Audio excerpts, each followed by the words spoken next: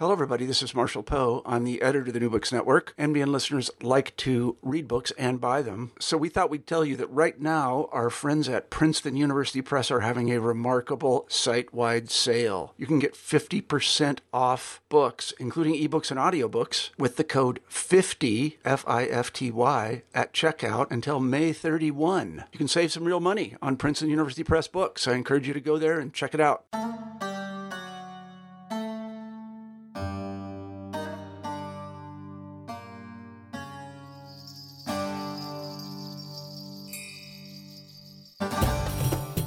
Hello and welcome to another new episode of New Books in Islamic Studies, which is part of the New Books Network. I'm your co-host, Shobna Xavier. In each new episode, we feature a new book that has been recently published in the field and is relevant to the field of Islamic studies, and we chat with the author.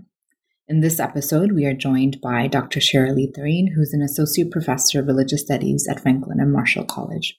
In his new book, Defending Muhammad in Modernity, published by the University of Notre Dame Press, Professor Shiralee Tareen guides us into the world of the ulama of the late 18th and 19th century of South Asian Islam. Historically situated within the transitional and transformative era of the end of the Mughal era and the beginning of the British colonialism, the book focuses on native discourses, internal debates, and the ensuing logics utilized by Muslim theologians such as Shah Muhammad Ismail and Ashraf Ali Thanvi. Divided into 3 sections, it consists of a total of 12 chapters. Tareen intends to thickly describing the internal debates surrounding issues of political theology, especially regarding divine and political sovereignty, normativity and law, as they relate to the issue of bid'ah, and ritual practice, particularly of the Mawlid, the celebration of the Prophet Muhammad's birthday, as means to unsettle debates surrounding religious boundary making, especially between tradition and reform. Tareen's close reading of texts in Arabic, Urdu, and Persian unsettles the post-colonial program of the modern secular state, not for the sake of arguing for native agency under colonial rule, but rather as a means to amplify how Muslim theologians did not bend to colonial secular norms they were embedded within. The study models how a focused analysis of intra-Muslim debates, such as the one between the Barelvi and the Deobandi schools of South Asian theological Islam, opens up invigorating possibilities for questions and problem spaces that transcend reductive binaries of law, mysticism, Puritan and populist, and reformist in tradition. The book is a tremendous contribution to the fields of South Asia and Islamic studies, while its theorizing on the twin forces of religion and secularism also adds greatly to conversations in the study of religion. Tareen has also included an appendix with discussion questions and pedagogical suggestions for how to use sections of the book in various undergraduate and graduate courses. Without further ado, here's my conversation with Dr. Shiralee Tareen. Hi, Shiralee. Thank you so much for joining us today. Thank you, Shobana. Thanks so much for having me on New Books in Islamic Studies. It's exciting to speak with another co-host, but this time you're a participant, and we're talking about your book, Defending Muhammad in Modernity. So I'm really excited about that. And I think you, more than anybody else, knows about our tradition and New Books in Islamic Studies that starts with more of a personal autobiographical narrative. So I wonder if you could tell us about your journey of what led you to study Islam and South Asian Islam particularly, and like this moment of writing this important book. Well, let me begin by thanking you, Shobana, for taking so much of your time in engaging this book and in having this conversation. Well, as you know, so many of our authors tell us when we talk to them on New Books Network, or many of them, as they say, for many of them, the narrative of how they got into Islamic studies or religious studies goes back to undergrad years. And for me, I think that's also the case. This narrative, in some ways, is the formative part of the narrative is at Macalester College, where I went from undergrad. And, I was, like many international students, an economics major, doing my sort of thing. And then I became increasingly interested in the humanities when I actually took classes on Indian philosophy, especially this one class on Indian philosophy, and started reading, thinkers like Shankara, Nagarjuna, etc., beginning to think about things like the illusory nature of existence and so on, which were very striking ideas for me, coming from a background which was much more heavily centered on the physical sciences or mathematics and so on. So the idea of the humanities and wrestling with texts, or idea of ambiguity as a way to engage life, was something very refreshing and new for me. So that's where my interest in the humanities developed. Then I took more classes in religious studies. And, when the time came to do something senior year, I knew that I would not do very well when it came to sort of a 9 to 5 job kind of thing. So I had one kind of offer in the healthcare industry, but I realized that, maybe grad school might be more fulfilling. So I basically quite randomly actually applied to, or tried to apply to UNC Chapel Hill, because I had heard of Carl Ernst and we had read his book on Sufism in my Intro to Islam class. So I had no idea about the terrain of Islamic studies and things of that sort.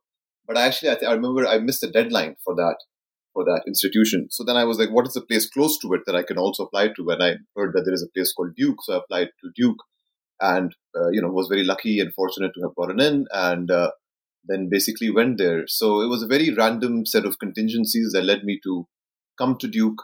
And from there on in, of course, things really transformed in terms of my interest developed in Islamic studies, especially in South Asian Islam. I had the opportunity to, study with some of the pioneers of the field, Professors Ibrahim Musa, Bruce Lawrence, Carl Ernst, of course, and others.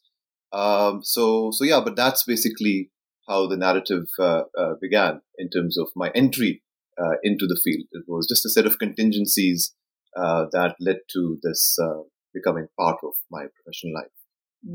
And you could really see a lot of these trajectories in your voice and kind of the structure of the book, which I'm really excited to talk to you about. One of the things that the book is really sensitive about is your positionality and also your methodological process. And I think you're engaging with a lot of different sources and various languages, from Arabic to Urdu to Persian. And you're also kind of navigating this really interesting kind of phrasing or approach that you're calling between the hermeneutic of suspicion and hermeneutic of submission. So I wonder if you could talk about what the significance of your methodological process was, or some of the challenges, and what you're really trying to do or be sensitive to throughout your project as a scholar. Sure. As a way, Shobana, to sort of situate this project and the kind of conceptual intervention that it tries to make, let me very briefly describe the book for your listeners and then try to situate it in relation to the question that you asked.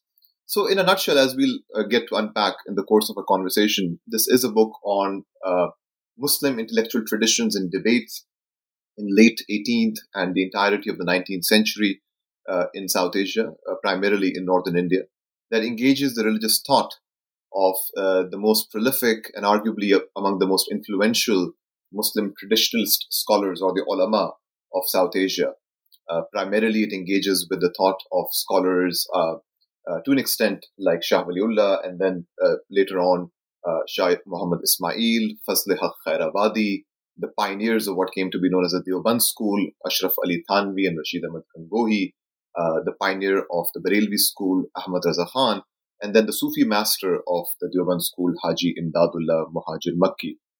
And primarily it looks at this polemic which has come to be known as the Barelvi-Deobandi polemic, which continues until today. In fact, is very intensely fought out even until today, not only in South Asia, but in diaspora communities all around the world, and especially in online polemical chat rooms and so on. And this polemic in large measure is about the question of how does one remember the Prophet in modernity. And the key thematic was that as a community loses its political sovereignty, how does that shift the attention to the question of theological sovereignty and its relationship to prophetic authority and the practice of everyday life? So that basically is the kind of framing that I bring to the project, of looking at this debate and looking at intra-Muslim traditions of the sort, centered on questions of theology, normative practice, and law, not through the prism of binaries like legal and mystical, or reformist and traditionalist, or inclusive and exclusive, but to look at them rather as what I call competing rationalities of tradition and reform, and more specifically what I call competing political theologies, meaning how does these competing notions of the relationship between divine sovereignty, prophetic authority, and the practice of everyday ritual life. So that basically is the kind of project that this is.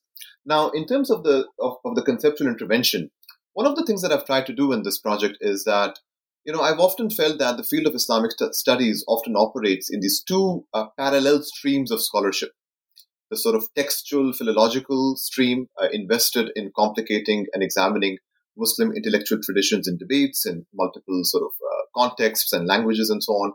And then the sort of anthropological approaches to Islamic studies, and more recently anthropological approaches inspired by the scholarship of Talal Asad, Sabah Mahmood, and their students, interlocutors, and those inspired by their thought, that have tried to examine and disrupt secular power and secular assumptions in terms of how we look at disciplined moral life and religious life in the context of Muslim majority societies and elsewhere for that matter. So what I've tried to do in this project is to try to forge some kind of a conversation between these two streams of scholarship in Islamic studies, the textual and the anthropological. And I've tried to do that not through a genealogy of secular power as much as I am indebted to this stream of anthropological scholarship, as I mentioned throughout the book and in acknowledgements, and even a cursory read of Defending Muhammad in Modernity will show my debt to this line of scholarship. But I've tried to disrupt the assumptions and the operations of secular power not through a genealogy of secularism, but rather through a thick description and through a close navigation of Muslim traditions of debate and contestation. In trying to show that if one looks at these traditions thoroughly, closely, with an eye to the logics of the archive of Muslim scholarly discourse, one might be able to disrupt the secular promise of dividing these Muslim intellectual discourses and traditions into secular disciplinary binaries like legal, mystical, the good Muslim, the bad Muslim, traditionalist, modernist, and so on and so forth. So in some ways, the larger politics of the project is one of disrupting liberal secular understandings of religion and especially Islam, but that done through the close navigation of intra-Muslim traditions of debate and contestation, by connecting the problem space of these debates and contestation to larger theoretical questions coming from different fields in the humanities like political theology, ritual studies, narrative theory, and so on and so forth. So that basically has been the kind of positionality. In trying to make that possible, I have tried to listen carefully to the voice of the archive by looking at multiple sources in Arabic, Persian, and Urdu. These were the three languages in which these scholars or the ulama wrote in. But to then constantly connect their thought to the larger problem space of the field of religious studies, and especially to the burgeoning field of critical secularism studies and in its attention to questions of power, politics, and social order, especially as that emerges in conditions of colonial modernity. And can you say more about, so you mentioned in your discussion the significance of locating a lot of the archival material you're engaging with is situated between the late 18th and much of the 19th century. And can you tell us a little bit more about what is important socially and politically it's happening in terms of India or South Asia conceptually, because a lot of this is impacting some of the ways that you're reading these sources, these primary sources, and these important scholars, right? Sure, absolutely. That's a great question. So I think I can resume in terms of answering question the thread that I was developing in response to your last question, which is that one of the key things that I try to do in this project is to look at intra-Muslim traditions of debate and contestation on the figure of the Prophet and on the relationship between divine sovereignty, prophetic authority, and the practice of everyday ritual life as competing political theologies. That's one of the key arguments of this project. But I'm trying to look at two sort of traditions of Islam in South Asia, whereby in one articulation of the tradition, there is a group of scholars for whom energizing one's focus on preserving the absoluteness of divine sovereignty in a moment of political crisis and fragmentation after the fall of the Mughal Empire, or rather in the transition between the Mughal Empire and British colonialism, this imperative of salvaging and energizing divine sovereignty by undermining those ritual practices that they thought were a threat to the divine sovereign in the public sphere, that perhaps exalted the prophet in a manner that confused divine sovereignty and prophetic authority. So that's how divine sovereignty, prophetic authority, and everyday ritual life was connected for them. And then another group of scholars challenged this kind of a political theology by arguing that divine sovereignty and prophetic authority are inextricably intertwined. You cannot divest, you cannot separate the absoluteness, the singularity of divine sovereignty from the exceptionality of prophetic authority. So the exceptional divine sovereign and the exceptional beloved of the divine sovereign, the prophet, they are intimately interlocked. And the job or the responsibility of the community was to precisely cultivate a social and moral order through ritual practices like the celebration of the prophet's birthday and other such rituals that I look at, that further punctuate this kind of a political theology that exalts the exceptional status of the prophet and through that affirms divine sovereignty. So that in a nutshell are the two competing political theologies that I look at in the course of this book. Now, political theology as a category, as it has been employed in the field of religious studies and in the larger field of critical secularism studies, etc., in the last few decades, inspired by the scholarship of Carl Schmitt, who famously argued in his text Political Theology that all modern political concepts are secularized theological concepts, primarily, of course, the modern state, which operates according to the logics of the divine sovereign, but in a different kind of an idiom.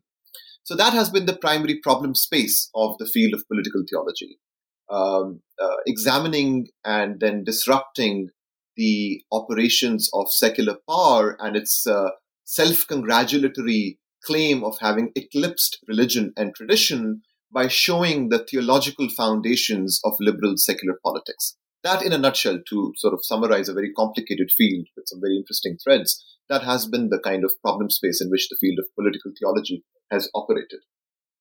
In this book, what I've tried to do is I have tried to invert that problem space by looking at not so much the theological foundations of secular politics, but rather by looking at the political aspirations and imaginaries that often underlie, while not articulated as such, in these theological debates and contestations. So, for example, to give a concrete example, in part one of the book, I spend a lot of time looking at this really fierce polemic that erupts between these two major scholars, Shah Muhammad Ismail and Fazl Khairabadi, in the early 19th century on the question of prophetic intercession, the capacity of the prophet to intercede on behalf of sinners on the Day of Judgment. And Shah Muhammad Ismail, consistent with his larger project of trying to preserve divine sovereignty, really limits this capacity and so on and so forth. And Fazl Khairabadi comes back and critiques Shah Muhammad Ismail for deflating the exceptionality and the authority of the prophet. Now, while examining this polemic or this debate, what I was interested in was, can we discern some kind of larger political projects which anchor this seemingly theological dispute? And what I tried to argue was that it's precisely this hinge moment, this moment of transition in South Asian history, in the transition from the Mughal Empire to British colonialism, where, of course, in many ways, the theatrics and the sort of performativity of expressing and establishing sovereignty continues in the British Empire as it did in the Mughal Empire, in the sort of choreography of the Mughal court or the Darbar and how that continues in British colonial time. So there are some similarities, but then there are also some major ruptures that take place, what I call these shifting sociologies of sovereignty, in that the performativities in many ways are quite similar, but the meanings that are invested in sovereignty in terms of how the political sovereign or the sort of political elite interacts with the community, the meaning of that interaction, the meaning of how sovereignty plays out, does go through a very important rupture and shift. And that I show in chapter 1 by engaging the thought of seminal thinkers in this field, such as, Sudipta Kaviraj, Bernard Cohn, David Gilmartin, and many others. So what I was interested in was, in this transitional phase in Indian Muslim history or in South Asian history more broadly, how does that inform theological debates on divine sovereignty? Again, the key theme of the book is, with the loss of political sovereignty, how does that inform debates on the status of divine sovereignty? and then its effect on the relationship between divine sovereignty, prophetic authority, and the everyday life of the community or the ritual practices of the community. So I contextualize this intra-Muslim polemic precisely in this transitionary moment in South Asian history, where the status of sovereignty is in flux and hence generates these very interesting and productive debates. And so from part one, which you've just kind of outlined what you do, you shift in part two really to kind of the two groups that you're focused on in terms of the debates or the intra-Muslim theological debates. And they are the Barelvis and the Deoband. So can you say more about who these groups are, the key players, and the significance for the conversation that you're about to have, particularly in terms of ritual practice of the Mawlid, the legacy of the Prophet Muhammad for these two groups? Sure. So in some ways, as I mentioned earlier, in terms of the time period that this book focuses on, it's the late 18th and the entirety of the 19th century. So although the book, in terms of its description and so on, is focused on what I call the Barelvi-Deobandi polemic, it actually looks at this larger context in terms of the precedents of this polemic also in the late 18th century and then the early 19th century. So the first part of the book looks at a polemical encounter between these two major scholars, Shah Muhammad Ismail, who was the grandson of the famous Shah Waliullah, and then Fazl Khairabadi, who's from this other sort of major tradition in South Asian Islam. You can think of these two as two interesting, overlapping intellectually, but also diverging in interesting ways families, the Waliullah family and the Khairabadi family, and their different programs of religious reform and conceptions of what an Indian Muslim public should look like at this moment. And primarily, the book is called Defending Muhammad in Modernity because I realized as I was writing this book that many of their debates in some ways centered on the figure of the Prophet, prophetic intercession and its nature and limits, the boundaries of innovation to the Prophet's normative practice or bid'ah that I focus on in part 2 of the book, or the Prophet's knowledge of the unknown or ilmul ghaib. That was the central or the most sort of incendiary sort of question of debate between these two groups that I look at in chapter 11 of this book. Or the capacity of God to produce a second Muhammad, or what is known as Imkan-e-Nadhir, that I look at in part 1 of the book. So all of these different debates in some ways centered on the figure of the Prophet. So in some ways one can look at this debate as competing imaginaries, as that are anchored on competing imaginaries of the Prophet that then correspond to competing notions of an ideal Muslim public. So in some ways, the Prophet's body comes to stand as what one might call a sort of a synecdoche for the Sharia or for normativity. And that is something which I think is quite peculiar to the 19th century context. Of course, these debates have a much longer history in Muslim intellectual history and also in South Asian Islam more broadly speaking. But I do try to capture some very important shifts that nonetheless take place. And very briefly, one of the major shifts that happens from, say, the late 18th to the 19th, early 19th and the late 19th century is that the figure of the Prophet becomes much more contested, as I just mentioned. Secondly, the scope and the degree to which everyday practices and everyday ritual practices become subject to contestation. Everyday devotional practices, like the celebration of the Prophet's birthday, of course, it's a much longer debate in Muslim history, but they become especially ferocious in the 19th century. Ritual practices like, distributing food to the destitute on the third day of someone's death as an act of charity, with the logic being that the blessings received from this act of charity will then be transmitted to the soul of the deceased. This becomes a major contested practice. To other kinds of everyday practices like wedding ceremonies, engagement ceremonies, and chicken fighting contests or kite flying and things of that sort. So the way in which everyday life itself becomes a theater of contestation is something that is quite peculiar to the 19th century. And in many ways, one of the key scholars who I think plays a pivotal role in this popularization or in this sort of intensification of everyday life as a theater of contestation is Shah Muhammad Ismail. and specifically his book, Fortifying or Energizing Faith, called in Urdu, Taqwiyatul Iman, which is sort of a primer text in Urdu in which the main objective was, again, to sort of critique everyday ritual practices that, in his view, served as a threat to divine sovereignty or to the absoluteness of divine sovereignty in the religious imagination of the masses. And this text becomes extremely controversial. It's one of the first texts that are, in the form of an Urdu primer. So according to one count, more than 250 refutations of this book have been written. And Delhi, in some ways, gets divided into competing groups of scholars and commoners in terms of their reception of this text and this scholar. Some call Shah Muhammad Ismail as a great awakener.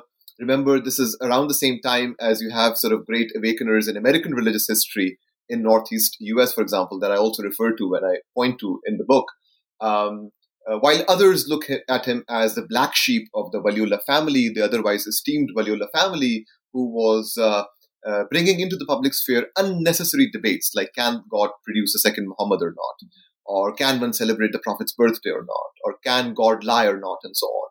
And they look at him as a scholar of inferior capacity who is just stoking the sensitivities of the masses.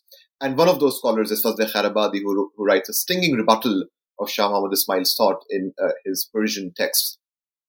And this intra-Muslim polemic in the early 19th century, which is largely individual-based, then takes on a much more group-centered orientation by the late 19th century. As British power gets more and more consolidated, these intra-Muslim debates and polemics also take on a much more group-centered orientation. And Muslim scholars get divided into competing normative orientations, or the word in Urdu being masalik, singular maslak, which comes from a word suluk, meaning normative practice, but takes on a much more competitive meaning in the South Asian context as competing groups of Muslim scholars, each with their own normative program of how the tradition ought to be interpreted and implemented in the public sphere. So in some ways, one can look at this book as telling a story of how indigenous Muslim traditions get more and more intensified and competitive as British colonial power also becomes more consolidated. So one of the main things that I've tried to do in this book, and that's perhaps one of my major interventions in the field of South Asian studies, is that I've really tried to shift the camera of analysis away from the colonial consolidation of power and reification of religion as a category of life to the indigenous actors to see what they did with this reified category of religion. And then to also look at some points of fissures between the colonial reification of religion as a category of life and how religion as a category emerges in these intra-Muslim debates from the early 19th to the late 19th century. And you are very clear, particularly as you're in your concluding sections, that this move that you're making in terms of focusing on, the native voice, as you say sometimes, is not about kind of making this argument about native agency, but you're actually trying to unsettle and focus or amplify all these different voices that make us really question how we think about boundary making, how we think about religion and secularism and reform and tradition, these kind of huge threads that are running throughout the conversations of your key interlocutors textually, but also you as a scholar are trying to navigate, which I think is really fascinating in the conversation you're having in the book. I don't know if you have anything to say about that more, or you want to pick up on that. Sure, but very briefly, that's a very astute observation, Shobhana. Thanks so much for that. One of the challenges conceptually that I faced when looking at a scholar like, say, Shah Muhammad Ismail, who's a really fascinating character, and I should add that in addition to Taqwiyatul Iman, which is this much more well-known text, this sort of Urdu primer, Energizing Faith, one of the things I try to do in this book is to also look at other aspects of his intellectual persona.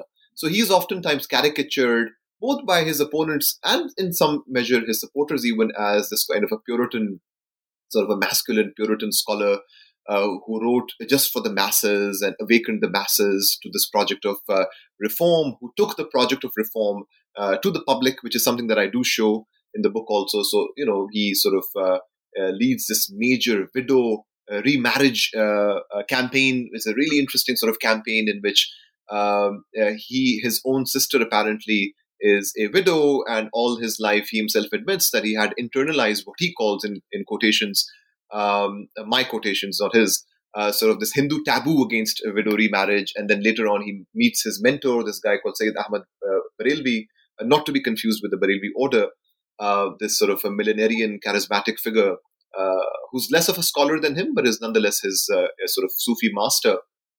And it's really under his influence that he sort of shackles or disrupts this taboo that he had, and then goes to the public and leads this major widow remarriage movement. Or then, of course, the way he dies is through this really famous, or rather infamous, depending on the perspective, jihad that him, Sayyid Ahmad, and their associates undertake against the Sikhs in what is today the border region between Afghanistan and Pakistan, in trying to liberate the Pashtun community of that region from what they saw as the tyranny of Sikh rule. But eventually this jihad movement goes sour after a few years, and the Pashtuns eventually and the Sikhs turn against these North Indian mujahideen. So I look at this whole episode by looking at some sort of archives of letters in Persian and Arabic that Shah Ismail corresponded through these letters with other sort of Muslim leaders in the region. And I also look at the cases of some very interesting sort of people who engaged in this jihad and then came back to North India and wrote eyewitness accounts of what they saw unfolding in this jihad campaign. So I also analyze these sort of archives and trying to look at this jihad as articulating a certain kind of a vision of the political, rather than evaluating it as an episode which was good or bad in South Asian history, as it has been looked at in even some serious scholarship.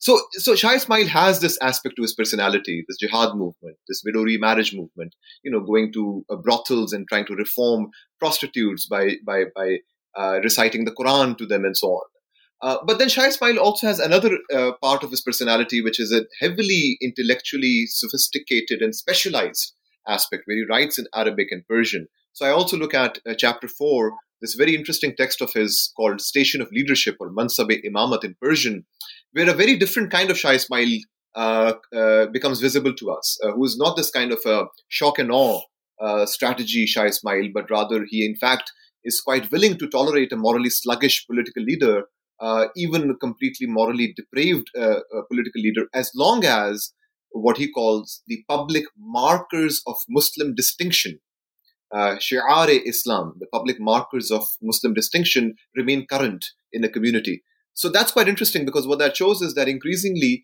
political sovereignty becomes less and less invested in the figure of the Muslim state, and more invested in the choreography of everyday life in the public sphere. So as long as Muslim markers of distinction remain operative, that's a tolerable form of a Muslim polity. But anyway, so that was a very long prelude to the conceptual point that you pointed to, and I wanted to respond to, which is that when you look at a figure like him, who seems conceptually so similar to sort of modern Protestant understandings of religion, right? He's anti-hierarchical when it comes to things like intercession. He's taking the religion, or the project rather, of religious reform to the masses in forms which have some very interesting parallels with sort of the evangelical or the Puritan movement in American religious history and so on. Who's writing in these Urdu primers, so using the printing press effectively and so on. It becomes very tempting to look at a figure like him as an instantiation of an developing and emerging Islamic Protestant sensibility. So then the conceptual question which emerges is, does one read a figure like him as being sort of a Muslim Protestant figure? Right. Or does one look at him differently? Right. And what I tried to do was to argue that I think it's unsatisfactory to look at a figure like him either through a prism where you collapse him to a modern Protestant understanding of religion, or if you look at him as some kind of a person completely divested from or completely sort of separated from the colonial episteme either. So what I try to do is that one can perhaps stay away from this very binary between sort of collapsing into colonial power or being completely separated from or insulated from that power either. By looking at the internal logics of how his project of reform unfolded. And by doing that, what I try to do is to move beyond this kind of what I call the continuity rupture binary in the study of South Asian religions and also in the study of religious studies more broadly. That, rather than, this is an important question. It remains an important question, the status of colonial power and how it impacts indigenous religious communities. And is it a rupture or is it an underlying continuity? What I try to argue is that there are both ruptures and continuities. And perhaps the time has come to perhaps look at and try to navigate new problem spaces, that perhaps the continuity rupture problem space has reached a certain exhaustion point. To borrow from the anthropologist David Scott, who famously argued that one has to revisit these problem spaces to see if they are yielding the same kind of purchase that they once may have. And I try to offer a new kind of a problem space by introducing this idea of competing political theologies that looks at figures like Ismail neither as products of a colonial Protestant episteme, nor as completely separated or insulated from that episteme, but rather to focus on the particularities and logics of his thought in a manner that might be conceptually productive. So I promised I would be brief, but the topic is so massive, this continuity rupture topic, that and one that I used to be much more passionate about it, but even still the passion is there, I guess. Yeah, you're very passionate about it.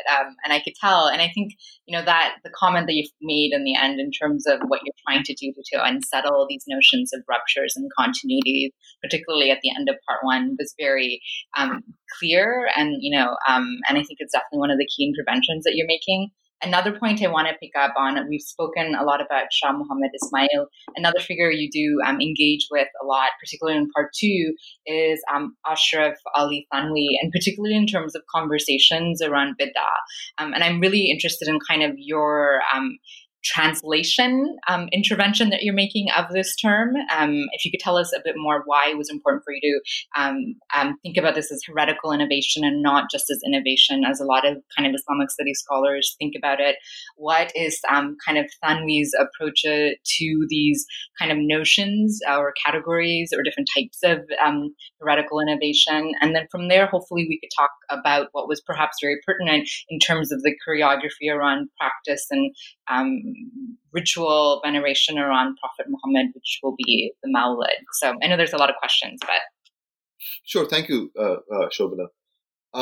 So Ashraf Ali Thanvi, of course, is a major, one of the early pioneers of the Deoband school, died in 1943, and one of the most prolific, not only South Asian Muslim scholars, but modern Muslim scholars.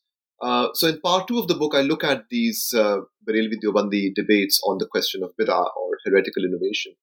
Bid'ah is a very interesting and, of course, a very incendiary and a very charged concept, but also conceptually very productive and interesting concept that operates as sort of a borderline concept between normativity and heresy in Muslim thought.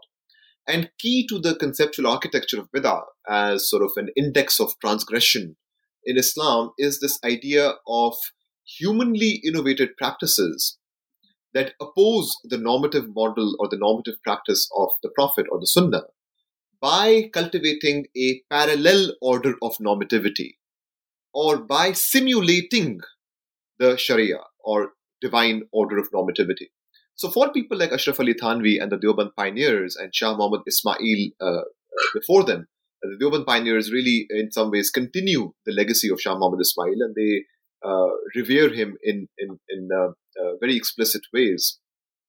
For them, the main problem in terms of the conduct of the masses in North India at this time, and of course this logic now continues even until today in South Asia and elsewhere, their main problem was not that practices like, say, the celebration of the Prophet's birthday or other practices like distributing food to the destitute on the third day of someone's death and so on. Their argument was not that these practices are bad in and of themselves. Not at all. In fact, they consider these practices to be commendable practices. Their main problem was that the intensity, the regularity, the passion with which the public was engaging in these practices had reached a level that simulated obligatory acts of religion like praying, fasting, giving charity, and so on. So in some ways, this quality of simulation was what made bid'ah such a threatening idea and sort of marker of heresy in their thought, in their religious imaginaries. So in some ways, Ashraf Ali Thanvi would often say in his text that bid'ah is oftentimes even worse than sort of outright unbelief, etc., not theologically, not in terms of its sort of eschatological or its outcome in the afterworld, but because those people who are engaging in these practices, they don't even know that they're engaging in a sinful practice, because they are engaging in these practices as if they were devotionally salutary practices, as if they were sort of devotionally good practices and so on. So this quality of simulation is what made Bidah so dangerous as a concept. And so that was in terms of the law and theology, in terms of the interlocking of law and theology, their main argument was that by engaging in non-obligatory practices, or in what one might call simply permissible practices, with a regularity and with a passion that simulated obligatory practices, the masses were confusing obligations with the permissibles. And that was undermining the boundaries which had been stipulated by the divine sovereign. So by doing that, the masses were undermining divine sovereignty. That's how law, theology, and practice interacted. The practice of engaging in these practices with this kind of passion and zeal undermined divine sovereignty. How? Through the tampering of the legal boundaries between obligations, permissibles, and so on and so forth. So that's basically what I call a political theology, a relationship between theology, law, and everyday practice. So that was one key aspect of their thought. The other key aspect of their thought had to do with what I call the relationship between normativity, time, and history. Normativity, time and history. And very briefly, there the idea was that the masses, the awam, the public, engage in practices like, say, distributing food on the third day of someone's death. They engage in the specific forms of these practices that have come down to them from their sort of ancestors, generation after generation. People have become so attached to the specific forms of these practices that they have lost sight of the larger purpose of the practice. So people distribute food on the third day of someone's death, not as a marker of piety or not for charity, but to show off their wealth, but to sort of remain attached to the specific way in which this practice is conducted. So the original purpose, what they call the original purpose of this ritual, has been lost on them. In other words, time and history, the accumulated sort of burden of time and history has made them lose the normative purpose of a ritual. So they saw their own role as custodians of a tradition who were awakening the masses from this stupor, from this condition of being so morally lethargic that they have forgotten the very purpose of the ritual. So in some ways, they saw their role as interventionists in history who were awakening the masses to their responsibility to a certain kind of moral and normative history. In other words, they should know the history of a particular ritual and the purpose of a ritual and not get so attached to its specific form. And so that's how they saw their religious authority and how time and history, or how time, history, and habit interacted with each other. And one of the tangible ways in which you kind of unpack this relationship between law, politics, theology in a ritual context is specifically through kind of both the defense of and contestation surrounding the Mawlid practice, right? So can you say a little bit more about that? Absolutely. So the Mawlid, or the celebration of the Prophet's birthday, works as a really good test case, or a really good application of this particular sort of conceptual point that I was trying to develop in my last answer. So the Mawlid, perhaps more than any other ritual in the 19th century, was the most contested ritual, the most ferociously contested ritual. Although I should add that the specific sort of charges of unbelief that were leveled by some scholars over the others was not so much on this particular question, but that was on the question of the Prophet's capacity for knowledge of the unknown, or ilm al-ghaib. So in some ways, in terms of the sort of the specific question of unbelief or this charge, that came up in that particular context. But the Mawlid, without a doubt, is the topic on which the most ink has been spilt when it comes to these two different groups of Muslim reformers. So very briefly, I think this is a good sort of case study for these two different schools and their models of tradition and reform. So for the Deoband school, in many ways, the Mawlid really confirmed their suspicions about the conduct of the masses. Again, their argument was that this is a completely commendable practice. In fact, it's an excellent practice, which is meant to revere and honor the Prophet. But the manner in which the masses were engaging in this practice with a certain regularity and with a kind of passion that simulated obligatory acts of religion. So the specification of a date on every year, it has to be done on a specific date in the month of Rabiul Awwal, for example.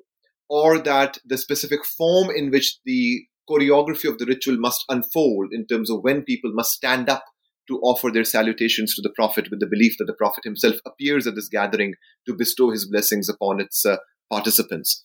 Or that, certain kinds of panegyrics have to be sung during this particular ritual. Or that, the kind of specificities in terms of who will speak and how will sermon unfold and so on. So they saw this kind of attachment to the specificities as simulating the obligatory acts of religion, and they found that very problematic. And also they thought that the people have become so attached to these specific forms that they have lost touch with the larger purpose of the ritual. And their other argument was that there are many quote-unquote moral corruptions that have entered into this ritual in terms of sort of the intermingling of the two genders, the kind of desires that generated, and the kind of excessive wealth that was often expended, the pomposity that was often displayed, the sort of affective environment in which these rituals unfolded were a bit too ostentatious and erotic to the senses, and so on and so forth. The opposing school of thought, on which I spend a lot of time in this book also, of course, the Barelvi school, on which chapter 9 is primarily devoted, their main argument, there were two main arguments that they then lodged as a counterpoint to this whole reform project. Their first main argument in terms of the law and theology point that I talked about a few moments ago was that unless a practice has been explicitly forbidden in the Sharia, the human actor cannot forbid it unless there was a very good reason to do so. So their main argument was that, practices like the celebration of the Prophet's birthday, etc., they are permissible according to the Sharia. So to call it impermissible is in fact tampering with the boundaries of the Sharia. So Ahmad Raza Khan, who's this really prolific and important scholar and founder of the Barelvi order, his main sort of legal argument was that the default position of these practices, which are neither obligatory nor forbidden, is that of permissibility. And one cannot just call it a moral corruption and call it impermissible unless there was some really good reasoning that went into it. And his argument was that by calling these rituals, which God had called permissible, forbidden, the Deoband pioneers were in fact tampering with the Sharia, which was the very point and argument of the Deoband scholars. So in some ways, he inverted their very logic, that you are so concerned about tampering with the values of the Sharia. You are the ones who are actually tampering with the Sharia by calling forbidden a ritual which God had not forbidden. So his main argument was that yes, the masses sometimes may engage in these practices in corrupt ways. So that's a very important point, Shobana, that I also highlight throughout the book, especially in this one chapter in which I actually show the overlap between the seemingly opposed schools, this chapter called Convergences, chapter 10, that Ahmad Raza Khan also had a notion of reform. This is not a debate between reformists and anti-reformists. He also was extremely frustrated at times, dissatisfied with the conduct of the masses, what they did at rituals like the Mawlid and other rituals and so on. He was extremely critical of the conduct of women, for example, at these different rituals. So these reform projects, of course, are extremely gendered in terms of their notion of reform, which is also commonality that they share. Ahmad Raza Khan and Ashraf Ali Thanvi, seemingly two major rivals, if you look at their texts on wedding ceremonies and engagement ceremonies, there are incredible overlaps and some hilarious overlaps that I also talk about in the book. They call it the Greater Doomsday and the Lesser Doomsday, respectively. So it's not as if Ahmad Raza Khan does not have a notion of reform. But his main argument was that if a ritual gets corrupted by the conduct of the masses, you try to remove that corruption. So if someone is understanding the Mawlid, for example, as an obligatory practice, you sit that person down and you try to explain to them. You try to correct, you try to purify, you try to correct their intentionality. You don't completely outlaw the practice, you don't take the sort of extreme measure of outlawing a salutary, a beneficial ritual practice. Whereas the Deoband school, their argument was that things have reached such an emergency stage that the conduct of the masses has reached such levels of moral corruption that the only option available to us is to cut off the means to the corruption, to outlaw, to block the means to that kind of moral corruption. So that was the sort of subtle but very important legal theological disagreement between these two schools, that when a particular devotional ritual, which is permissible according to the Sharia, simply permissible, when such a ritual gets afflicted by, quote unquote, the corruption of the masses in terms of their intentionality, in terms of how they engage in a particular practice, what do you do in that situation? For the Deoband school, it had reached a point at which the only possible option was to outlaw these practices. For the Barelvi school and Ahmad Raza Khan, no, what you did was you tried to excise the corruptions which have become attached. Don't outlaw that practice altogether. So that was a sort of subtle legal disagreement between these two schools. And for Ahmad Raza Khan, one last point, he also looked at this relationship between law and history very differently. For him, there was a much more of an organic relationship between history and the habit and practices of the community. So, for example, if you specify a date for a particular ritual, say the 12th of Rabiul Awwal, or a particular date on which a particular ritual has to be undertaken, for him, that ensured the continuity of the ritual. People know which date it will be performed. If you know when something is happening, there will be a greater likelihood that it will happen. So for him, things like habit and customs and sort of the everyday fabric of the community was intimately interlinked with the unfolding of history. There was no need for the religious reformer to intervene in history, to intervene in time, to intervene in the disciplined life of the community, to awaken that community and remind it of its morally putrid status. But rather, the job of the pastoral scholar was to educate the masses, to engage in this kind of moral pedagogy in a manner that did not disrupt the relationship between habit and history, or habit and time. So he saw the relationship between practice and history or time in a much more organic and seamless fashion than did the Deoband pioneers. And you really do, and you won't be able to get into all of it, but throughout the book, you really give us, very thick description of textual conversations that really unsettle binaries of like law and mysticism, Puritan and populist, reform and tradition. And as we kind of conclude our time here together, I want us to maybe take a step back and look at the broader picture, which really I think you direct us towards into kind of the concluding chapters. And how is your book, responding to conversations around or kind of perceptions of global madrasa phobia? How is your book also really getting us to think about how we engage with voices, particularly internal voices or intra-Muslim voices as you're doing? And why is that important for the study of, let's say, South Asian Islam, but also the study of religion broadly? Yeah, and thank you for mentioning that, Shobana. I should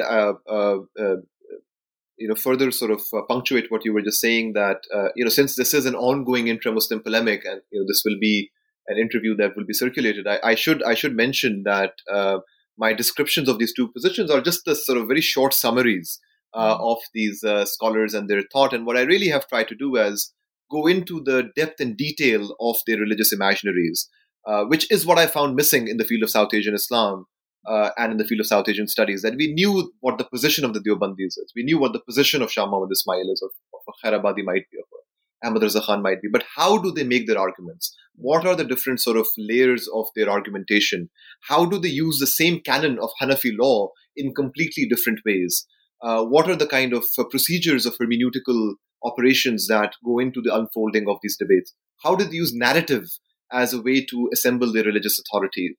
Sometimes with some really caustic use of sarcastic humor, which I also try to bring to the table, with a lot of sort of examples from gastronomic imaginaries and so on. So the reason why I say that is that, just to sort of highlight that these are just trailers and the further details can be found in the book for especially those who might be normatively invested in these debates, but otherwise other scholars and people also. Now, coming to your question about the larger sort of politics of this project.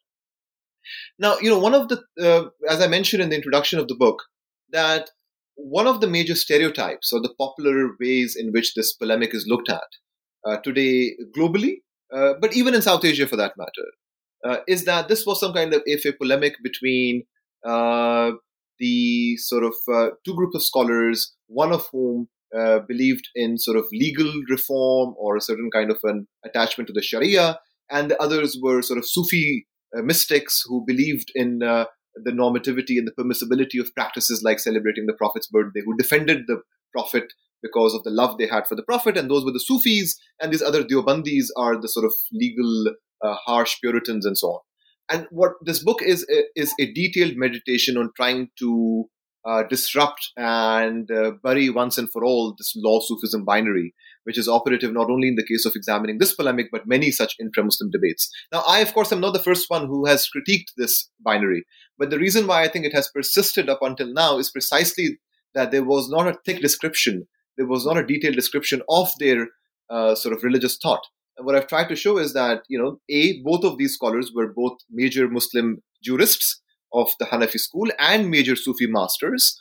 So just empirically, that binary does not work. But then if you look at their internal debates, you see that there is something much more profound at work here. There are these two competing political theologies or political theories of how the individual must relate to the social and then, of course, to the divine sovereign through the mediating authority of the Prophet in these debates.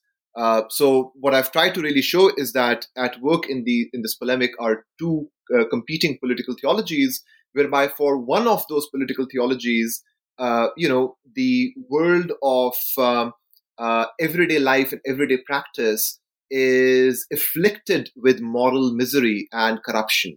And the job of the moral individual then is to set herself aside from that world of corruption, to be outside time and history, and to intervene in that time and history in order to reform it, in order to sort of cleanse it of these moral corruptions. That would be the Deoband school. That's how basically they understand the relationship of the individual to the social.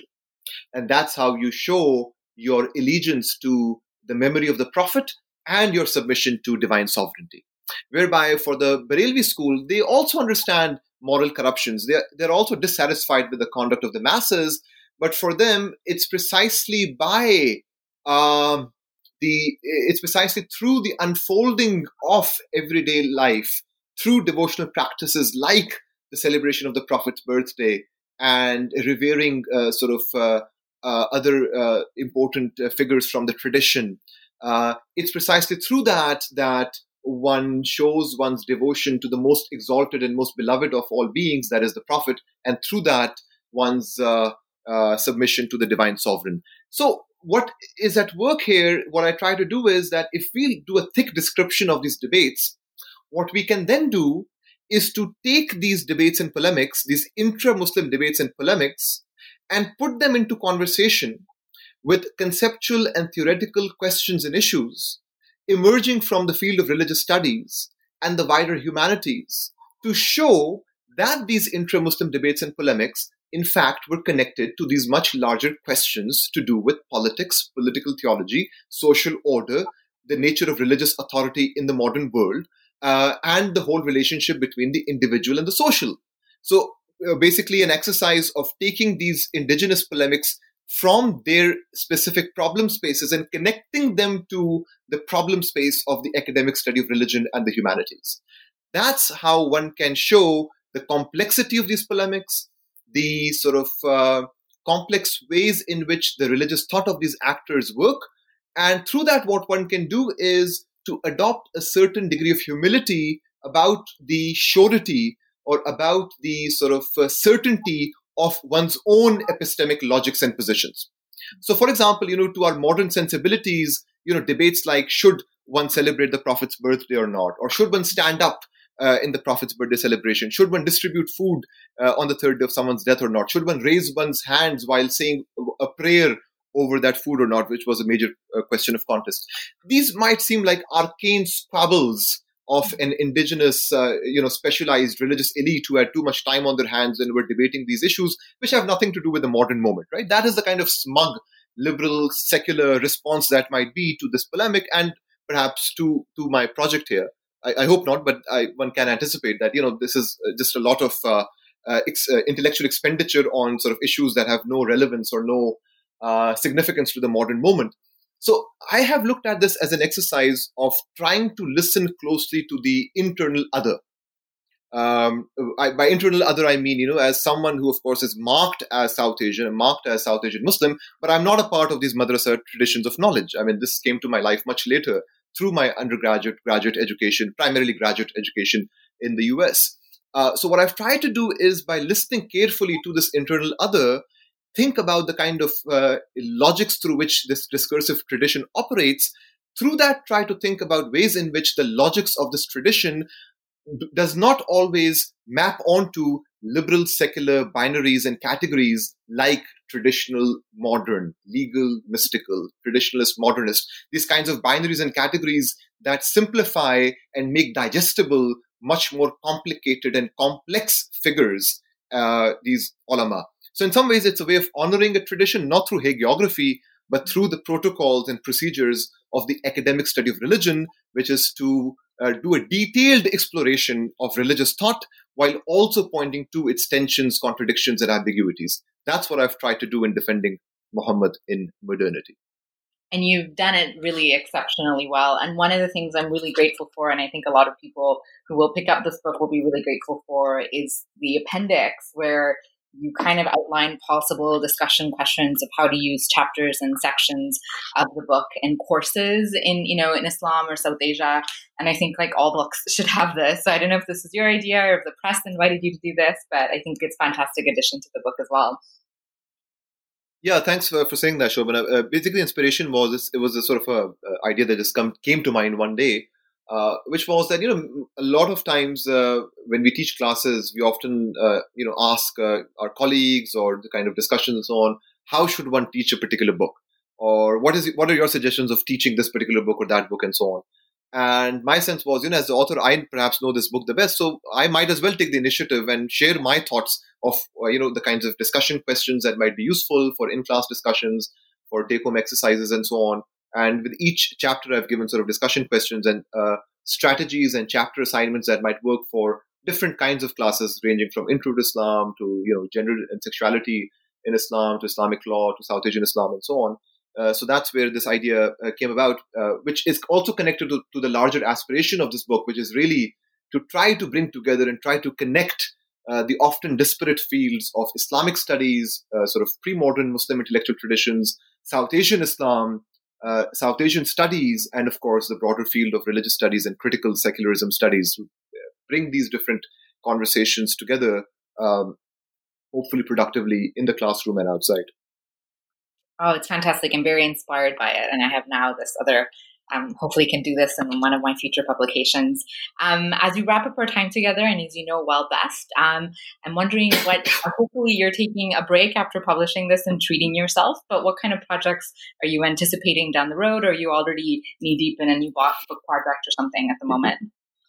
Yeah, so currently I'm working on a book project called Hindu-Muslim Encounters, Power, Politics, Political Theology. This comes from a project that I actually have been working on for some time now.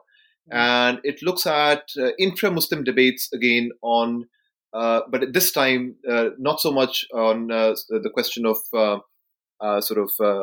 normative practice and law and theology, but rather on the question of the limits of friendship between Muslims and non-Muslims. And it goes from the mid-18th to the mid-20th century, by looking at different themes such as Muslim expositions on Hindu thought and practice, to sort of interreligious polemical festivals where sort of Hindu, Muslim, and Christian missionaries debated things like miracles and so on.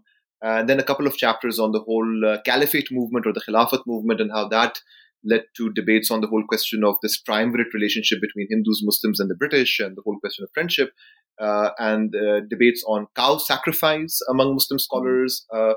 So basically this book is on these debates on Hindu-Muslim friendship, that unfolded from the mid-18th to the mid-20th centuries. The end of that book really is exactly 100 years before our present moment. And in some ways, we're seeing this theme really unfolding in lifetime right now in South Asia. So that's basically the theme of the central monograph that I'm currently working on. And then I'm also planning, in collaboration with Professor Ibrahim Musa, doing a book on the religious thought of Shah Waliullah for the One World Makers of the Muslim World series. So we'll see how that goes. So that's more of a long-term project. So these are the two major sort of monograph-length projects that I'm currently working on. Oh, that's fantastic. I look forward to both and future conversations as well. Thank you so much for your time today and for joining us to talk about your fantastic new book, Defending Muhammad in Modernity. Thank you, Shobana, for your time. Really, really honored.